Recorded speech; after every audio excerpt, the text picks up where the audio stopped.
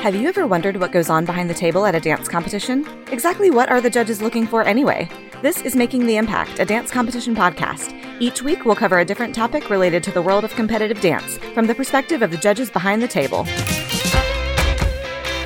In Season 3 of Making the Impact, we've had the pleasure of showcasing some amazing studios on our Studio Spotlight features. Rounding out this season is Club Dance, a studio out of Mesa, Arizona known for their students' appearances on Disney's Shake It Up, America's Got Talent, Dancing with the Stars, and so much more. Stay tuned to hear from studio owner Kelly Wilkins and her directors Allie Sloan and Kylie Forrest about what makes Club Dance such a special place. Hey everyone, welcome to this week's episode of Making the Impact. I'm your host, Courtney Ortiz, and I'm here with my co-host, Leslie Mueller. Hi, Courtney. How's it going? So good. How are you doing? Also so good, but a little bit sad because we only have a few more weekends of competition season left. Oh my gosh, and it's been a long season. It has been. It's been back to normal, and everybody's just so happy to be back, and it's almost over. And I'm always sad. I want competition season to be all year long. I know that's exhausting to think about, but it sounds fun. It's practically getting there. Yeah, I mean, by the time there's like a trillion nationals, and then October rolls around and conventions are starting up. I mean, It's practically year-round at this point, but I know the ones that we work for primarily are taking place in January through May. Yes. So we'll just have a nice summer break and then get back into it. And that being said, we only have a few more episodes left of our podcast. What? That also flies by. So sad about it. So everybody that's been tuning in and listening for all of season 3, thank you for being here since the top. We started in September, didn't we? We did. Top of September. Yep. Yeah. So we're going to take a hiatus over the summer because we are busy people and travel and teach and do all the things. And we need a break sometimes. You know, this podcasting, we love it, but it is going to be nice to not have to sit down and podcast every single week. Yep. And schedule everybody and schedule. Yes. But don't you worry, we will be brainstorming all summer like we always do and coming up with new ideas and fun stuff for season 4. Season 4! What's that? I know, crazy. I'm so ready for season 4. I'm so excited. Can't believe that we will have done 4 seasons. Like, wow. Yeah. And we already have some really great topics coming your way in season 4, listeners. So if there was a topic that you didn't hear this season, then shoot us a message or shoot us an email or join our Facebook group, which, by the way, if you haven't, you should. It's called Making the Impact, a Dance Competition Podcast Community, and you can chat with us there. We have close to 1,500 people in that group now. And if there's an episode topic that you want to hear on season 4, then let us know, and we might be able to make that happen for you. And we couldn't do what we do here at Making the Impact without our amazing sponsors, so we want to tell you a little bit about them. First up is Dance Costumes by Urzua and Urzua Dancewear. They offer high-end custom and semi-custom designs. Urzua Dancewear wants every dancer to feel confident and comfortable doing what they love. They're proud to offer 5 different size variations to cater to all dancer bodies. Whether you're looking for a custom costume to hit the stage next season, or a new dancewear set to wear to your next convention event, Dance Costumes by Urzua and Urzua Dancewear is here to help. Check out all of their designs on their website and Instagram now and use our exclusive promo code IMPACT15 to receive 15% off your order. That's dancecostumesbyurzua.com. All right, and our next sponsor is Fave4. Fave4 is a family-friendly, high-performing hair care line made by professional moms who were once dancers and now have dancers themselves. I'm sure all of the moms listening have experienced those tough hair changes in the dressing room that need to be slicked down and set with only a few minutes between numbers. Fave4 offers brushable, clean, and easy-to-use products, from hairspray for those final touches, gel to get that sleek, slicked look, and even leave-in conditioner to brush out the knots post-competition day. And for all of my naturally curly friends out there, I've been loving Fave4's curl cream to help define my curls. Visit fave4.com to learn more about their products now. That's Fave, F-A-V-E, the number 4.com. And don't forget to use our exclusive promo code for podcast listeners only. Use the code IMPACT15 in all caps at checkout to receive 15% off your very first order at fave4.com. All right, listeners, and I'm sure you've heard about our brand new Making the Impact Awards that are at all IDA affiliated competitions around the country this season. We are so excited about this award, and all of the recipients that have been winning it have been so excited to share those awards with us by tagging photos on our Instagram and registering their awards with us over here at IDA. And if you register your award, if you're a winner of the Making the Impact Award, then we will give you a shout out live on the podcast. So we have a few winners that we would love to share from recent IDA affiliated competition events. And first up, this was from Diva Dance Competition's event in Hartford, Connecticut. And this was a small group from Thrive, the Essence of Dance in Monroe, Connecticut, called Goodbye, My Lover. Also, we have a winner from Star Talent Productions in Spartanburg, South Carolina. Their large group was called Synchronized, and that's from Center Stage Dance Academy from Fort Mill, South Carolina. Next up, from Spirit of Dance Awards Woburn, Massachusetts event, congratulations to Maximiliano Ortega for their solo Caught Up from Edge Studio of Dance in Canton, Massachusetts. And from Epic Dance Showcase in Morganton, North Carolina, Too Darn Hot was a large group from Starstruck Dance Studio in Denver, North Carolina. Awesome. Congrats to all of our recent winners. And we hope that you win a Making an Impact Award at an upcoming IDA affiliated competition event. All right, everybody. So we are jumping into our final studio spotlight feature of season 3. And we have loved getting to know so many studios from around the country, studios that you may have heard of, or maybe you haven't heard of, or maybe you've had a chance to compete alongside them, or maybe you follow them on Instagram and admire their work. We are so excited to welcome our final studio spotlight guest. And this studio was started back in 2007, and they have dancers that have graduated that have gone on to Dancing for Disney. They've danced on Broadway, on Dance Moms, Dancing with the Stars, and Juilliard and NYU. They've done it all. They are producing some great dancers over here. I'm super excited to welcome Kelly Wilkins, the owner, and Allie Sloan and Kylie Forrest of Club Dance. Welcome, y'all. Hi. Hey. Super excited to have you guys here. Thanks so much for joining us on the pod. Yeah, Of course. thanks for having us. Well, Kelly, I know that I was in touch with you and you were planning to fly solo, and then you were like, can I bring Allie and Kylie along with me, my other directors at the studio? And I was like, absolutely. Let's have some more friends on this episode. So I'm so excited that you guys could squeeze us into your busy schedule, because I know we're in the middle of competition season right now while we're recording this. So I'm sure it's a very busy time for you guys at the studio. Yes, it is. We are just wrapping up our competition season, but I wanted to have them on because, we're nothing without our faculty. So It takes a team effort. definitely big team. I love that. Well, and each of you can feel free to share a little bit about you. But Kelly, if you want to start, if you want to just kind of give a little bit of a background on you, where you grew up, and anything you'd like to share, how you decided to start the studio, and then the other two ladies can also do the same. Yeah, of course. I have grown up in Arizona. I moved here when I was 7. I started out as a gymnast, and then I quickly decided that wasn't my thing, and I wanted to join, the local dance studio. So I did that, and I've been dancing really ever since. I started when I was about 8, and then I quickly started assisting when I was 12 and teaching soon after that. I was fortunate to have a studio that allowed me to foster that love of teaching. And then I actually went to nursing school and I wanted to be a nurse. And then I decided I wanted to be dance teacher more than I wanted to be a nurse. So I don't know, I was nursing for a couple of years, and then I just decided to open my studio. I found a really up and coming area in Arizona that had a lot of young families, and just kind of took a leap of faith and opened a studio in a rural area that was really successful. So I don't know, that's just kind of how it came about. I started it when I was 26, and we've been in business now 15 years. We just started our second location. So all sorts of fun things happening at Club. Love it. Absolutely. That's awesome.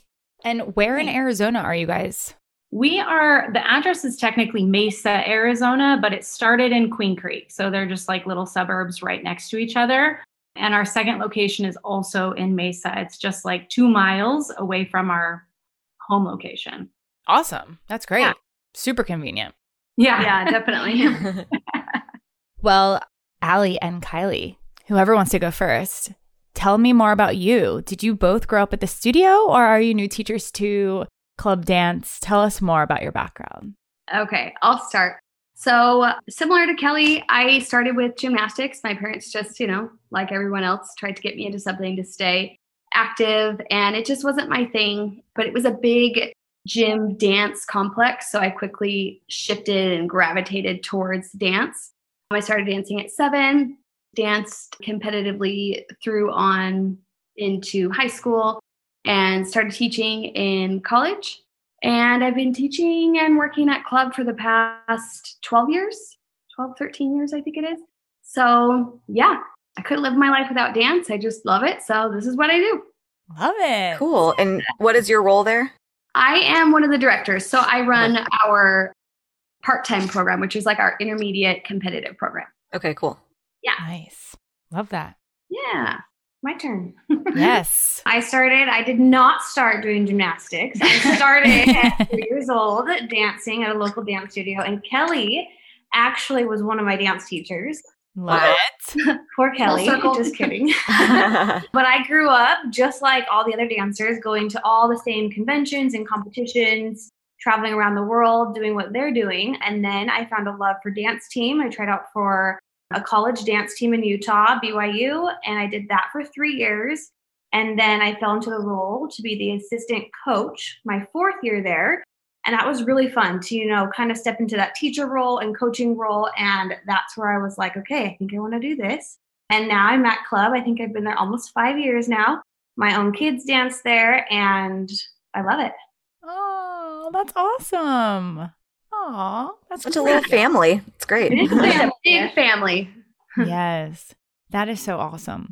Well, we're excited to have you and excited to learn even more about what you're offering at your studio. So let's jump on into the episode.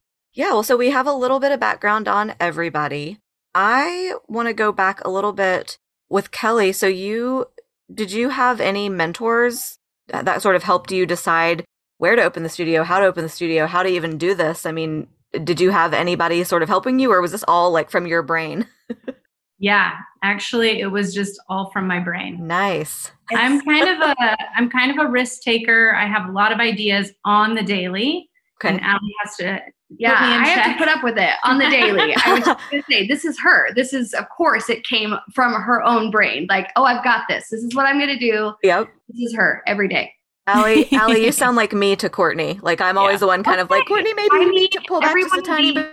One of these, right? Yep. So, okay. I'm good with it. Yeah, I just, I loved nursing, but I just felt like I didn't know enough about nursing, and I knew so much about dance. Right. I didn't really know a lot about business, but I knew so much about the dance world, Yep. and I just loved it. So I just felt like if I put all my effort into dance, then it would have to be successful, I guess. I don't know. It was a risk for sure. Yeah, but Worked out. I mean, did you have dreams of being a studio I love owner that. when you were That's younger? so bold. Yeah, Yeah. I mean, I think so. Yeah, I always did. Maybe not studio owner, but like teacher and choreographer. What kid doesn't want to do those things? Yeah. And then, when I was a young mom, and so I just kind of really did it for my family. So yeah, on our Mother's Day episode that just released, we had our moms on the podcast, and we were just kind of reminiscing on our life growing up as a dancer and, pursuing that as a career and things like that. And I feel like I didn't really know any different besides dance growing up. That's all I did. I eat, sleep, breathe dance 24/7 in high school and, even through my whole youth. So I felt like I had to make a career out of it. I didn't know anything else that excited me. For you to be like, yeah, I'm going to go to school for nursing. I had no clue what else I was interested in, especially at 18 years old and making like a life choice like that when gotta pick where, what's your major in college? So much pressure. Mm-hmm. Yeah. Yeah. So I was like that. I felt the same way. Although I've always kind of known that I've never really had that itch to own a studio. I think that so many, I feel like my mom is always like, you should just move home and I can work at the front desk and you should open a studio. I think that's every dance mom's dream for their dancer to grow up and open a studio, but it's not for everyone. And I'm glad that you took the risk and did it, especially I think the business aspect of running a studio is what scares a lot of people because we know how to dance, we know how to teach dance, but then it's that whole other side of the business. Yeah, definitely. Yeah. Well, I'm curious to know, and everybody can chime in on this. So when you first started, what were your aspirations for the studio? Did you just want to have recreational programs? Did you want to build it to what it is now with all your different programs, which we'll talk about? Because I know Kylie and Allie run your two main, I think, programs. Yeah. Well, when I first started, I wanted it. I mean, I think everyone has to start at a rec level. That was kind of where I just naturally wanted to start it. And then we also that year started the beginning intermediate competitive team, but they weren't well-trained dancers because they were new. beginners, Yeah. But yeah, we did start that right off the bat. And then just over the years, like quickly, probably within the first 5 years, we became well-known in the state of Arizona. And then it kind of like grew from there.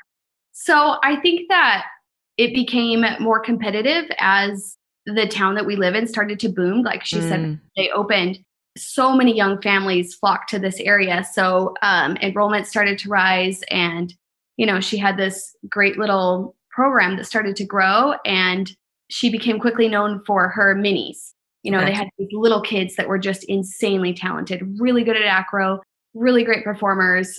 They were just these awesome minis. The reason why I think we became known for our minis was because those are the kids that had trained with me. Exactly. When you first open up a studio, my goal was never to get kids from other studios. And that's not really what happened. I started with these 4 and 5-year-olds that by the time they were 8 became really talented. Yes. And so from there, that generation that grew up through the studio is the kids that we became known for, really. So it was a slow, gradual process. Right. And I think that I'm sure there's a lot of people listening who have either started their own studio or maybe works for a newer studio who has that exact same, it's not a struggle, but I definitely think that if you open a studio or you gain a dancer even, if you're already a studio owner and you gain a dancer that is maybe 12 or 13 that wants to be on the competitive team that's not trained from the ground up at your studio, that dancer has to work extra hard to blend essentially with all of the dancers that have grown up with your training from the age of 4, because it's going to be completely different and it could be at a completely different level, and there might be completely different technical habits that you're trying to fix and go backwards essentially. So I think that I've actually heard, and a lot of my studio owner friends that I'm friends with have felt the same thing, like, all right, our teens, I got my hands on them a little bit later, so they're not our strongest, but those minis are like, they're going to be something. Yeah. And it totally makes sense with that progression that you're talking about. Yeah. And that's what's kind of cool is if you fast forward to club dance now, that's why I have all of these different programs. We have the rec program, and we have the intermediate competitive program, and we have our company, and then we have a pre-professional program on top of that. Oh, so wow. No matter what, I feel comfortable now where we have programs to fit everybody, but it wasn't like that day one, Yeah, definitely. Yeah. I want to hear more about these programs.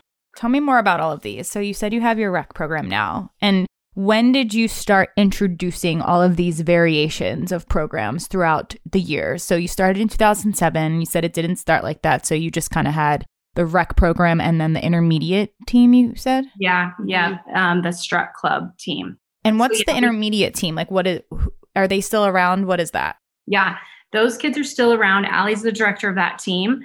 They dance anywhere between 4 to 6 hours per week. So they're just a part-time program. They take a ballet class, 2 jazz classes, and like an acro class. Some of them will take an additional jazz and ballet class during the week, but really the most they dance is 6 hours a week.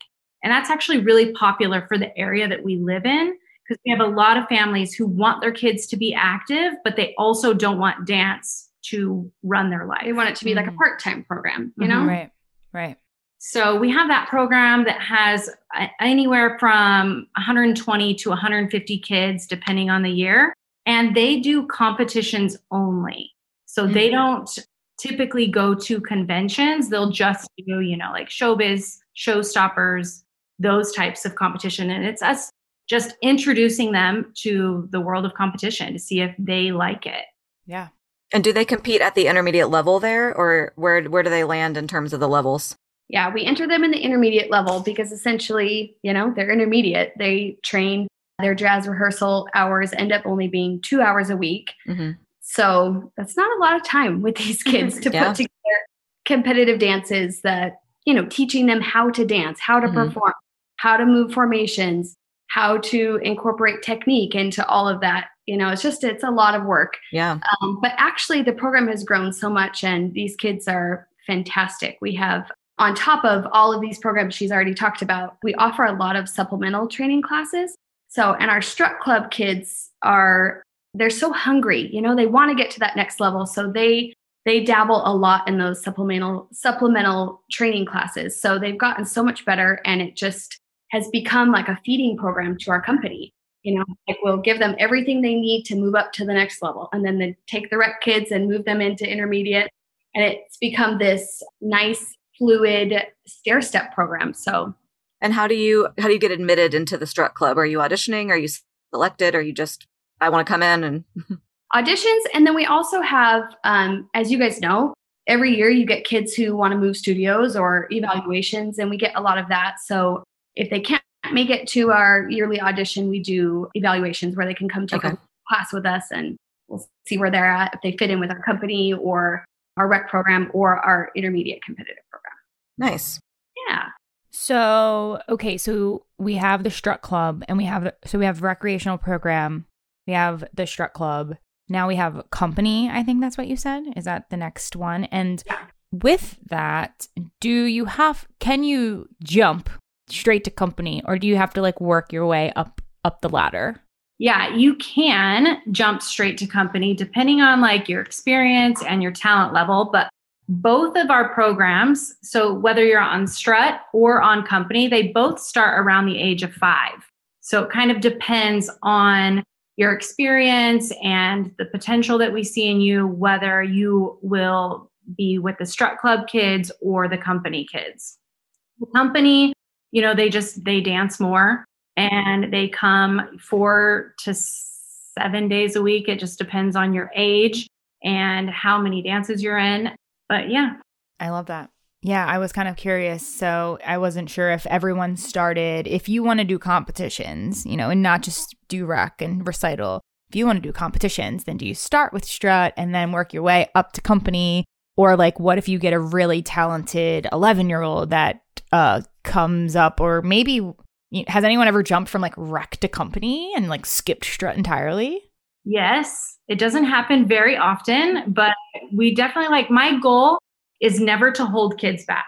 Like if I feel like they can handle the training and like their parents are committed and they know what to expect, then yeah, like I want to make kids the best they can be. And so I want to push them to the highest level that they can achieve at. But it doesn't happen very often, but we definitely have done it in the past. Yeah, we have a really awesome mini right now who she actually did that. We tried so hard to get her mom to, have her drop her Strut. She has so much potential. Let us get our hands on her. And mom's like, I don't know. Our family life is so busy right now. And they waited out another year. She did another year of pre-ballet, is like our 4 to 6 ballet. It's like a recreational. And then that next year we scooped her up and she went straight to company. She just had it. Some kids just have it. Exactly. Anyways. But I like this. I think that it's a nice introduction even for the parents, not only the kids, but the parents who are, getting invested into this whole new dance world that they probably know nothing about. Yeah. And they can just kind of ease in with Strut and see the demand, see how many days a week. Oh, this is what a competition is. Okay, no, we see the potential they have, and then really push them into that company level. Yeah, definitely. And Kylie, tell us a little bit about what you do. So you're the director of the company? Yeah, so I teach. We have superstars, rock stars, minis, juniors, teens, and seniors. And I get to teach each level, but I kind of mainly focus on the older kids, the junior, teens, and seniors, which I love. Some people, stray away from that age. The teenagers. But I feel like I can relate to them. Yeah, the teenagers. I love them and adore them. So I teach technique, jazz, all those things with all the other faculty members. We all kind of, it takes a team. And I rehearse the junior, teens, and seniors, get them ready for their competitions. What else? Solos. All the things. Yeah. Solo, she's the turns master. Turns, progressions, all the things. Great. And how often, so you said your company dancers are dancing closer to how many hours a week? Anywhere It from just- 15 to 19. Yeah, it Okay. just kind of depends. I Yeah. feel like the little kids are there more than the Mhm. older kids. Mhm. Because older kids, they're trying to balance that social life, school life, all of that. So the younger kids are there. How many more hours would you say? 5 to 7. 5 to 7 Wow. hours Wow. than the older kids. Wow. Yeah, Yeah. once like prom comes around and high school football games and that kind of stuff. Yeah. So that's kind of one thing that I think I do different at club is I train my little kids pretty hard up until about junior company, right before they go into high school. Because then I kind of loosen the reins on them as they go into high school. And I'm a little bit more lenient on their absences or rehearsal weekends or things like that.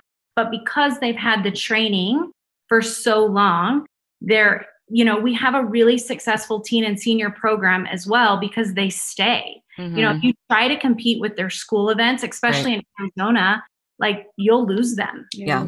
Teams and Because they want to do POM and they want to, Mhm. have friends and they want to do all these other things. And if you're too strict on them, what we have found is that they just won't do it. Yeah. quit. Exactly. And my main goal is to help them achieve what comes after high school, Mhm. whether it's in dance team or it's in a college or a professional dancer. And if I lose them in 9th grade, I can't help them. You can't do anything for them. Yeah. Yeah. Yeah. Yeah, you don't want to have that's such a I really love hearing that because I feel like that a lot of studios probably struggle with that decision on how do I continue to be super strict with the attendance and the requirements, because I think a lot of people might approach it from a little bit of a different mentality of, okay, now this is when it matters. Like now if you're still here by the time you're in high school, you love this and you want to do this.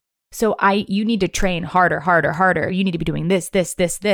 And that could turn off the kid from really still having the love and saying like, oh gosh, what did I sign up for? This is too much. I want to go to the football game. I want to hang out with my friends at school and not just my dance friends all the time. I mean, looking back, I felt that 100%. Like we would have rehearsals on Fridays and I'd always miss the things that are happening at school. And I started just having to be like, you know what? I'm not going to go to dance tonight. I'm going to, can we have solo rehearsal Saturday instead? I think we can all relate to that feeling. And so that's really totally one of the things that separates club dance from other studios is that we kind of start from the bottom and push hard. Mhm. And then when they get to that teen senior, we relax a little bit and we just want them to be there. We just want them to show up and know that they're loved and they have a safe place to come and grow and mature. And, that's huge for so many teens. And as we all know, that's a really hard time in their life. So just being there for them and being that safe space is a big deal. So it's cool. That's great. I love hearing that. I think that's going to be really inspiring for a lot of other teachers to hear, Well, especially coming from a successful studio. It's so interesting to just hear, and that's why I think people love these episodes, is because it's so interesting to hear how other people do it. Because Right. I don't know any studio that like blatantly says this is how we do this once you get to this age, because we've noticed that like they stay. If you can let the reins go a little, they'll stay longer and more of them will stay and enjoy what they're doing and what we're doing. So I wanted to know though, within all of your competitive levels, how do y'all go about solos, duos, trios? How do you cast your numbers? Is everybody in everything? I mean, you have 150 kids in your intermediate strut club. I'm like, so how many are in the company? How many are in company? Just as many. Yeah, about 170 in company. Okay. Wow. As far as solos, we allow everybody that's in either one of those teams they can sign up for a solo. So we probably have over 200 solos at our studio. My gosh. Yeah, it's a lot. Yeah. Can they have multiple solos? Yes, multiple solos. And I'm a big believer in solos because if the parents are willing to put in the time, effort, and money to get individual training, then it's only making my kids better in the long run. They will get them out early from school. I have 6 dance rooms at my home location and they're full from 9 a.m. to 9 p.m. I have teachers there working with kids because at the end of the day, they want to get better. So why not let them? So we have lots of solos. It's most of the days I love it. Some days I don't. It's almost like, how do you have enough time to like rehearse? I mean, you just said it, but like, Yeah. I think that's the struggle for a lot of studios is like, everyone wants a solo, but we don't have enough studio space and time to make these solos happen. Yeah. I have lots of solo teachers and they're willing to come in during the day and on the weekends. Is primarily when we work with solos. Yeah. Nothing happens between 4 and 9:30 on solos. That's all class time. Yeah. As far as my castings, like my group numbers, I say in my packet that I give out every year that we cast club dance as like one big company. So you may be on mini company, but that doesn't mean that you won't be in a junior dance or you won't be in a rock star dance. So I co-cast kids everywhere. Yeah. Just kind of depending on age and how everything falls. Yeah. So that's something that makes rehearsal time tricky. Right. But that it really does. I feel like it makes our dances more successful. So how many dances are you registering to an event? For just the company kids, we have about 45 to 50. Okay. Depending on the year, we go to nationals every other year. Okay. So on a nationals year, we'll probably have, 15 to 20 more numbers, but we typically stay around 40. And you said that for company, so for Strut intermediate division, they are primarily only going to competitions, whereas company, are you saying that do they also go to competitions or do they primarily go to convention comps? Yeah, they only go to conventions. Got it. Competitions, yeah.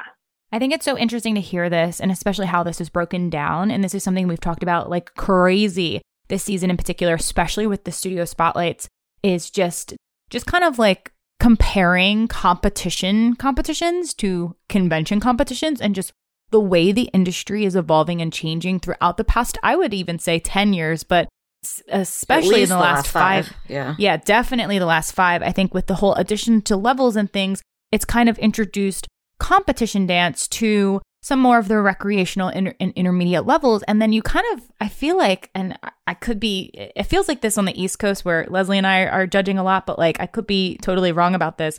But that advanced highest division at competitions is usually scarce. And there's not a lot of people registering that because I think all of those dancers are going to the convention competitions because the caliber of talent is a little bit better and there's no levels there and they like that, So, whereas like the whole level breakdown, it's kind of like, oh, are we even going to have anybody to compete against by the time there's all these levels? And I think like the more pre-pro dancers that are taking it serious want to make sure that like, I want to dance alongside the best of the best at competition. And that's where the convention comps are really coming into play.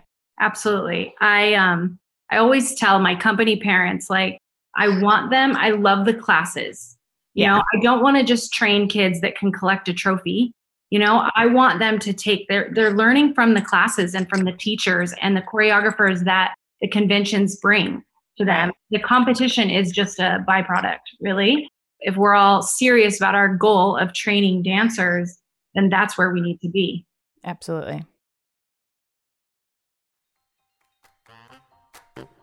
Dance Costumes by Urzua and Urzua Dancewear offers high-end, custom, and semi-custom costumes and dancewear designed straight from New York City.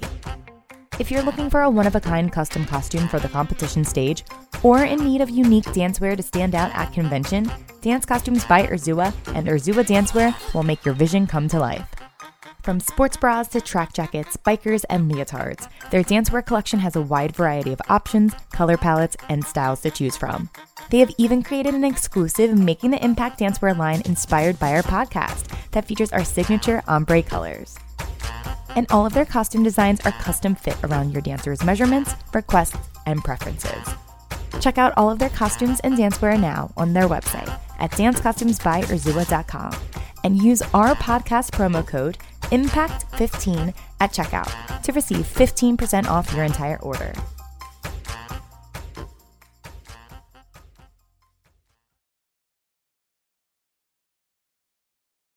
And I think a lot of studios are figuring that out. I think there's going to be studios that love a good old competition and might see the value in convention in the classes, but also are just like, I want to take my 150 dances that are clean and drilled and get that trophy and say that I won first place overall. That's great. But I think there's a lot of studios out there that are seeing the value in convention classes and getting to be in front of those choreographers and learning from them and watching their dancers grow. And in that weekend where they're just getting spit out with a million, classes and choreography. But I think the struggle is the expense of convention competitions is a lot more than, parents are still paying so much money in entry fees, regardless if it's a convention comp or a regular comp. But I think that from what I've heard from a lot of studio owner friends who want to try to start making that transition from not just doing competitions and going into the convention comps, is that additional expense of the convention classes added on to the entry fees. Do you have any advice on that? Or is it just something that the parents know what they're signing up for when they're in company and that's what they do? Yeah, we give out that packet in August that kind of explains every single thing that we will ask of them this year. And we only go to 3. So our company will only go to 3 conventions every year. If we do nationals, then we'll add on a 4th in July. But we kind of just do quality over quantity. That's great. So we save them money that way, I guess. Yeah, and I think giving them notice too, that beginning of the season packet, the best thing about, I'll just brag on you for a second here, about Kelly is the organization of Club Dance. Everything runs like a business. There's nothing that's last minute. She gives the packet in August, so all of the parents know this is exactly what you can expect for the year. We're not going to, send you an email 2 days before and say, hey, you have choreography this weekend. By the way, it's $100. Right. Everything is pre-planned. So it helps our parents be able to commit to some of those more expensive events. Also in Strut Club, we try to every now and then, every other year, I guess we've done it the last couple of years, we take them to an entry level convention. Okay. So we start to introduce them to, okay, this is what this is. This is a convention. And we really, really have to hold their hands through it because they are a beginning intermediate team. So sometimes that's a struggle. We do have some parents on that team that are like, whoa, no. Yeah, that's too much. What are we paying for? So we really have to talk them through, this is what a convention is. Yeah. They're going to learn from these teachers. And usually it ends up going well, but that's kind of where we start introducing them to what's to expect. If you want to continue on this road of a competitive dancer, at least for club dance, this is what you have to expect is we primarily go to conventions. So anyways, yeah. Does everybody in the studio participate in recital? And how does your recital work? Do you have a recital? Yeah, it depends on the year. Okay. Our recital is pretty much, it's our rec program. It's their big debut, we teach them all year long and it's their big showcase. We do invite our company and Strut Club members, but they're more like guest appearances. So that's nice. I like that. Yeah, they'll do the opener and the closer with a couple of their numbers in between, but it's definitely for the rec kids. I like that. That's a really cool idea. I feel like looking back, my studio did something similar where the competition team would close the show out for the rec program, which I think is exciting for the audience to see oh, my kid could be on that team. Yes. Look what they, you know what I mean? And enticement. Yeah. Totally. Yeah. Gives them something to look forward to. It tells them where they can go if they continue taking dance classes. But at the same time, we just definitely focus on the recreational kids because it's it's their big day. Yeah. That's what they get to do. Do it all the time. Right. Exactly. Yeah. That's their big competition moment. Everyone else gets on stage year round, but not those kids. Yep. Yeah. It also keeps the shows short and sweet, grandpa of little 2-year-old Susie doesn't want to sit through the latest trends in contemporary. You know what I mean? They just don't. Yep. So, I think we try to keep our shows an hour tops. We do multiple shows. So it's good and friendly for families to come and sit through, Mm-hmm. Oh, that's great. Oh, you guys have such good stuff. What do y'all do on your non-nationals years? Is that something that you have something in place of that, or is it just sort of a break? Yeah, well, club dance will run year round. So we usually have our recital in May, then we take a couple weeks off and we start back in June. So no matter what, if it's a nationals year or a non-nationals year, we will train year round. So this summer, we're not going to nationals. but we'll just continue training through the summer. And I think that's really important because the kids will get so much more training on those off years in the summer where they're not thinking about school. They're just thinking about dance. And so it really helps us get them work on training and not be in rehearsals, because those nationals years, it's like the summertime during the day and stuff. They're just in lots and lots of rehearsal to prep. So then if they're not in rehearsals, then they're training. And it kind of gives the families a break. You know, they want to go to California. They don't want to go to Vegas every year for their summer break. Right. So, yeah, that's wow. The more I hear about your studio, it's just, I'm like, this is so perfect. Like, there's so many great things that you've figured out that make sense for all types of dancers, all level dancers, all age dancers, but even something as simple as doing nationals every other year. I mean, it costs a lot of money to go to nationals. And I know a lot of studios that have just completely just said, I'm done. Nationals, nah, not doing nationals.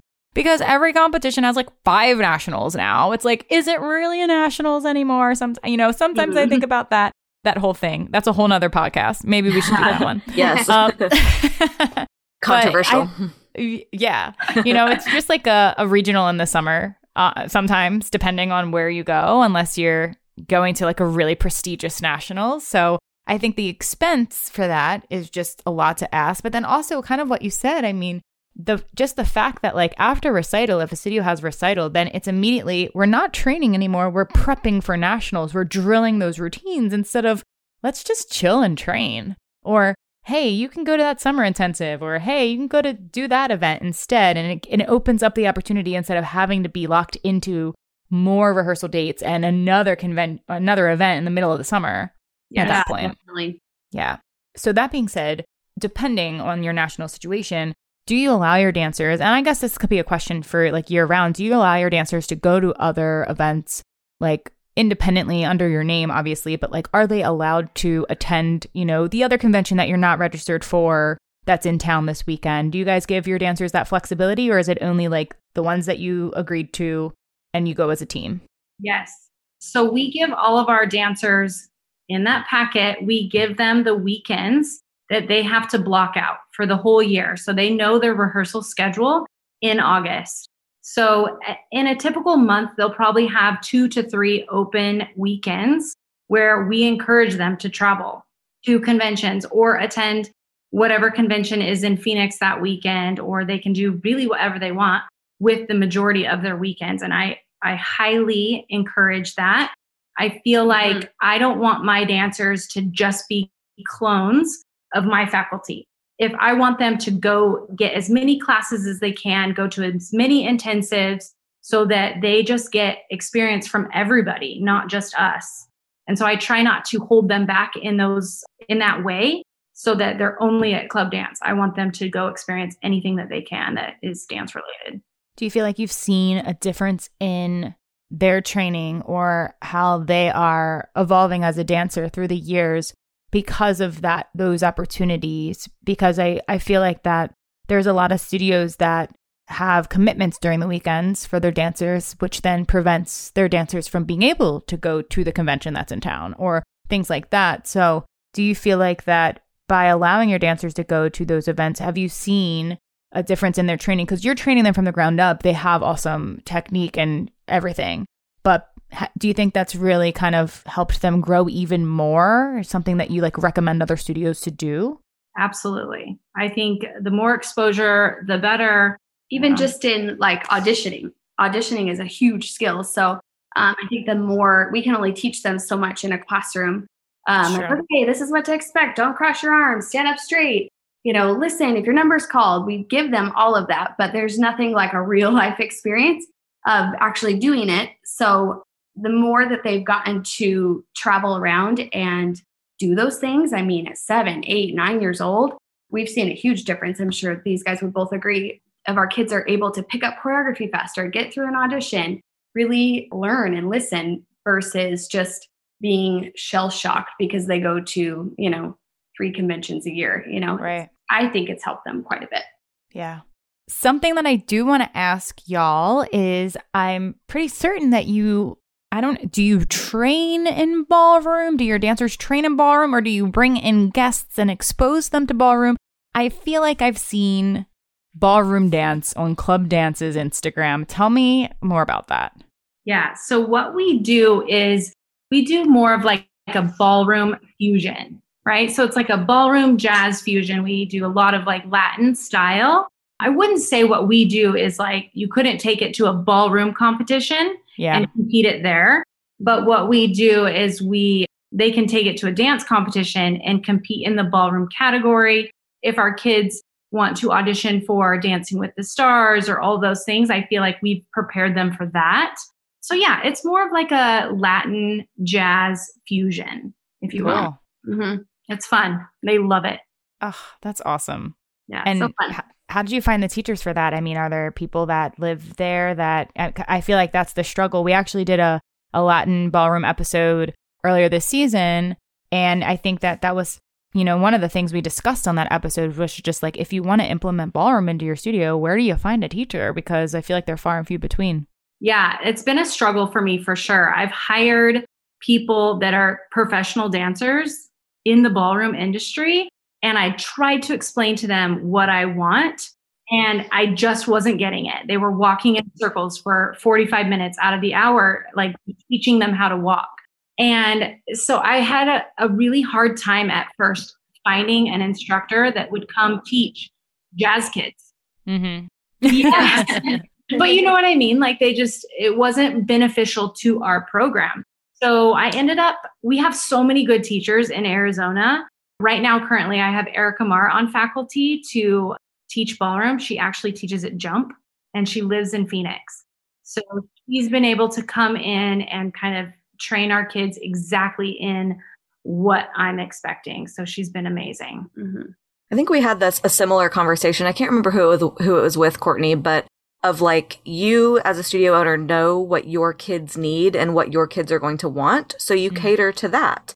And, they don't want to walk in a circle for 45 minutes. I struggled. I took a couple ballroom lessons here in New York City as a trained dancer, and I was so bored. I was like, don't teach me how to walk. Joe Schmo needs to learn how to walk. Yeah. I need to learn how to like do all this cool stuff. I mean, they just want to dance to Pitbull and shake their is what they want to do, essentially. And to like have some style and some technique and like give me the basics of what Latin ballroom looks like, and I think we could also, I think we did in the ballroom episode sort of dive into, okay, there's definitely purists out there of all styles that would say, absolutely not. I will not teach that at your studio because that is not even a thing. Yep. And that's also fair. And you go to Arthur Murray and you teach your ballroom class, but like you have found somebody who will teach what you want, and it looks amazing. I've seen it on the Instagram too. Yeah, it works. Works for us. I mean, no matter what, they're being introduced to something new that is going to help them. I mean, even if they learn some of the basic terminology of what this is and what that is and where your weight transfers are for this step and things like that, when they do get the opportunity to start incorporating that into partnering, then it's going to be an easier transition than dancers who have never been exposed to that before.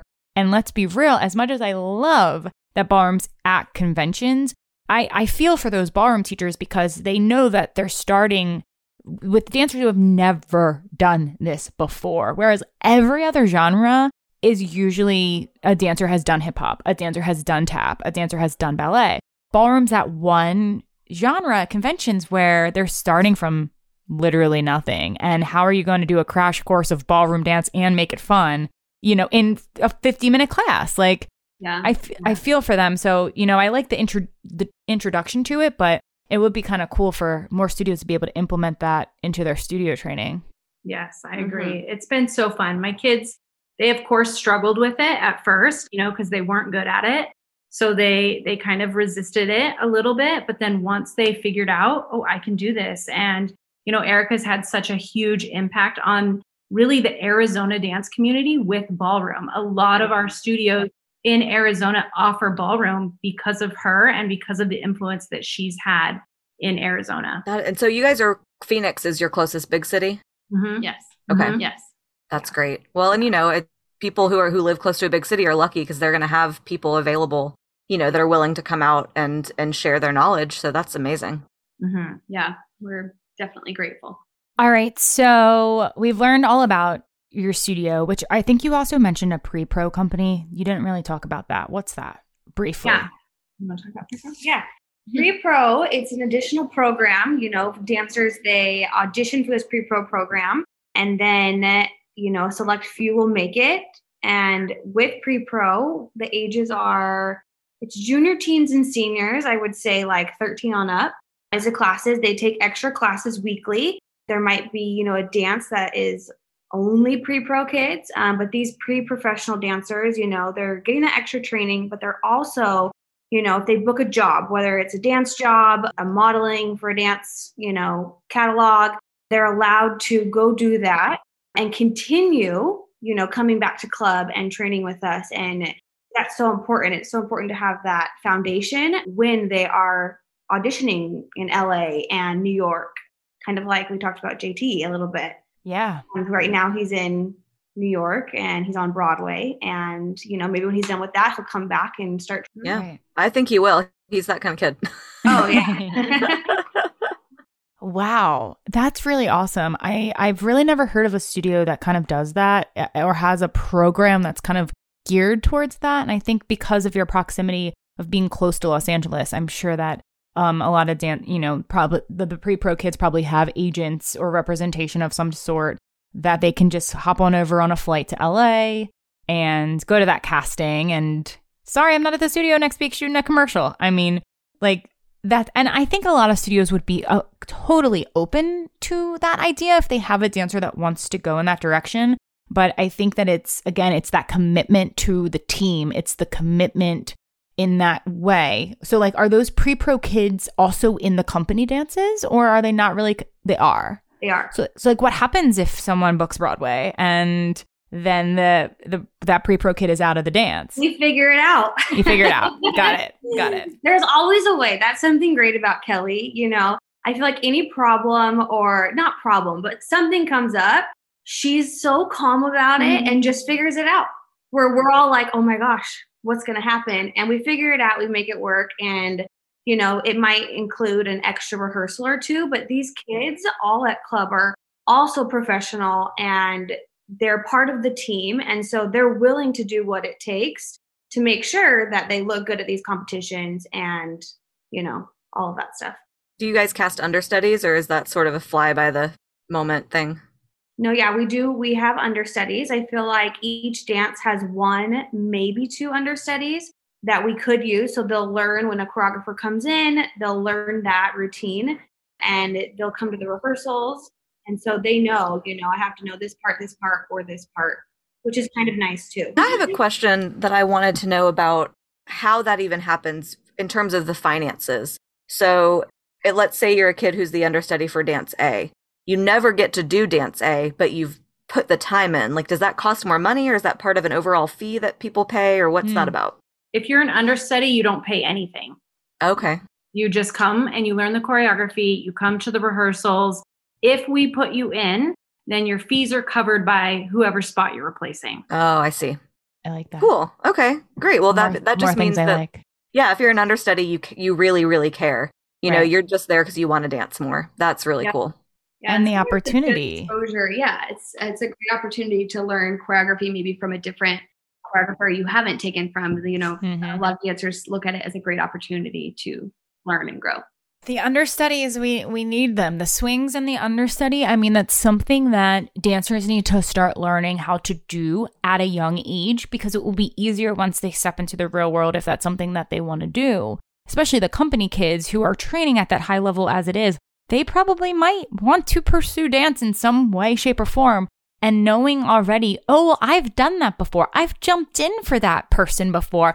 I knew all the formations and the traffic patterns and things like that. You're going to be more desirable down the road when you go to an audition, and they can see how quick your brain works and how you can adjust on the fly. And those types of qualities and traits to have as a dancer when you enter the real world is huge. And I feel like that most of the time we're playing catch up when we get to the real world. Like, everyone tells me all the time, you'd be such a great swing. Your brain could handle that. You could totally do like 6 different tracks. And I'm like, no, I couldn't. I've never done that. At 33 years old, why would I want to learn now? Like, if I grew up learning that, I might feel a little more confident about it. But, I think that exposing them to those types of opportunities is really, really great. So let's talk about the future of club dance. So I know that you said that you opened up your second location. When did that happen? We just opened our second location in January of 2022, just this past January. I was about to say 2020. Wow, that would have 2022. Part 2. So January, so like in the middle of the season. Yeah. Yeah, it wasn't by my choice, really. It's actually partnered with a company called Legacy Sports USA. So they basically hired me to run the dance program within this park. It's a huge park that offers all sorts of sports, dance, cheer, gymnastics, football, futsal, soccer, everything. And so we signed on to run the dance program out of this huge park that also is going to have locations in Nashville and Dallas. So it's kind of interesting. So will you go, like club dance will then go to those locations as well down the road? Well, we'll see. To be satellite locations. Okay. It's too soon. Too soon. It's only been like 3 months. That's interesting. So do those programs operate under their own sort of jurisdiction, or do they feed into, like, are they going to be part of your recital, or how does that work? Right now, out of the Legacy Sports location, it's primarily just recreational classes and supplemental classes. So we don't have any competition programs running out of that location. The model of the Legacy location, it's for surrounding studios. If they don't offer a ballroom class, they can come there and take a ballroom class and then go train back at their home studio. That's kind of the idea behind it. I think it's going to take some time to really grow into what I believe it can be, but we're off to a good start. Neat. That's awesome. Well, and that allows a lot of, like you said, kind of some of your kids to drop in, or people who are already committed to something else who need that extra little something that they don't get wherever they are. And it maybe won't feel as sort of like taboo. You poached my dancer. No, I didn't. Yes. She takes one class over here because you don't offer it. Exactly. Like that's the idea. I think it's going to take some time in Arizona for people to warm up to it. But that's really like my goal, is to get it to just an open door feel, like everybody's welcome. Just come take a class. It's not really any big deal, Another thing that we've dabbled in over there is we have like this college prep program. So we run into the problem in Arizona a lot of where kids, they feel like they have to choose between competitive dance and high school programs. So if you do lose a dancer, that picks high school pom and they want to be on the college dance team track, then they can come to Legacy and take advanced level classes, and we will help them audition for the college dance teams of their choice. So that's kind of the idea behind the college dance team track there. That's new in Arizona. Nobody's ever really done it. So to be determined on that as well. That seems like such a good niche to get into, because that is, Courtney and I do not come from that background at all. And we're hoping to do an episode on it next season, bringing in people who really do that, because it's such a big thing in some state. Yeah, yes. Huge right now. Yeah, the last 5 years I've seen in Arizona, kids always wanted to go to USC or Juilliard. And then all of a sudden they're like, I want to do ASU dance team. I want to do BYU. I want to do State. Ohio State. Yeah, Michigan. Yeah. And so my training, it was prepping them for that track, but not really. It was prepping them for like a Juilliard USC track. So we've really had to rethink how we train our older kids, because I want them to be able to go to wherever they want to go. Yeah. And just be ready for whatever gets thrown at them in any of those. Because I think the college dance team, man, they're doing everything now. It's not just what it was 20 years ago. Now it's like, oh, you do a lyrical dance? Yeah. What? Yes. Crazy. Yeah. With good Hip-hop. technique. Yeah, with good technique. Exactly. Mm-hmm. Yeah, it's so different. I think Larkin expressed that same thing, though, when they were on the podcast, that a lot of their dancers are heading into the dance team route after. And it's definitely interesting. It's a world that I'm very unfamiliar with. I'm interested to learn more. So I'm excited for us to do that podcast next season. Something also that's really cool is like where I grew up, we weren't introduced to not even just dance team, but like all the other opportunities. So at club, it's kind of nice to be like, oh, I can do this or I can do that. Oh, this dancer was doing that. Maybe, I would like to do that too. So I feel like here at Club Dance, you are, open to like, okay, this is what I'm going to do in the future. And I can continue dancing as well, which is really cool. What are some of the things, like any examples off the top of your head of students in those scenarios that you just talked about? Yes. So like we have right now, I feel like we have 3 dancers at ASU dance team. So they did the dance team route. We have one who's at Pace in New York. USC. Yep. We got, Juilliard. What else? NYU. We've had, some, dance on cruise ships. I feel like you're open to whatever. Yeah. The auditions, Disney. We supported them in, dancing in parades at Disney. There's all sorts of different tracks you can take, It's just refreshing to hear that, because I think that a lot of studios or owners might have never gone on to the pro world before on their own, or have had students that have been interested in doing that. So they struggle with really guiding them on that next chapter. I think that the usual thing is you go to dance, you graduate, you go to college, you graduate, and then I don't know what, maybe you become a teacher, maybe you become a, pro, but like not everyone becomes a pro. So I think those dancers that want to go that direction, I think a lot of studio owners, I know a lot, have come to me and said, I don't even know how to guide my dancer. What you did this. Tell me how I can, what should they do? Where do they start? Type of thing. So for you guys to be so open with what those opportunities are and exposing them to that and having them see other dancers doing that as well from the studio, I think is really eye-opening, even for the parents as well to see. Mm-hmm. Yeah, we also have our assistant program. So for some of those kids that maybe don't necessarily want to go to college, it's not their jam. They want to stay here. They like teaching. They like choreographing. Maybe they want to teach baby Disney princess combo class. We have an assistant program that they can start assisting our faculty that we teach them how to teach. So it's kind of made this great revolving door that we have 18-year-olds coming in every year that they're ready. And we give them, okay, you're going to try this. You get to teach beginning jazz this year, and then mentor them through that. And it's been really great to watch. Not all of them stick with it. Some of them are like, oh, that's not as great as I thought it would be. See you later. Yeah. But we found some really great teachers. I mean, people that we would have never thought. They're not advanced enough to become a professional dancer, but the best teacher, that I've met this season. It's just cool, to see how there's just so many different tracks in dance you can take. Yeah. Just another program.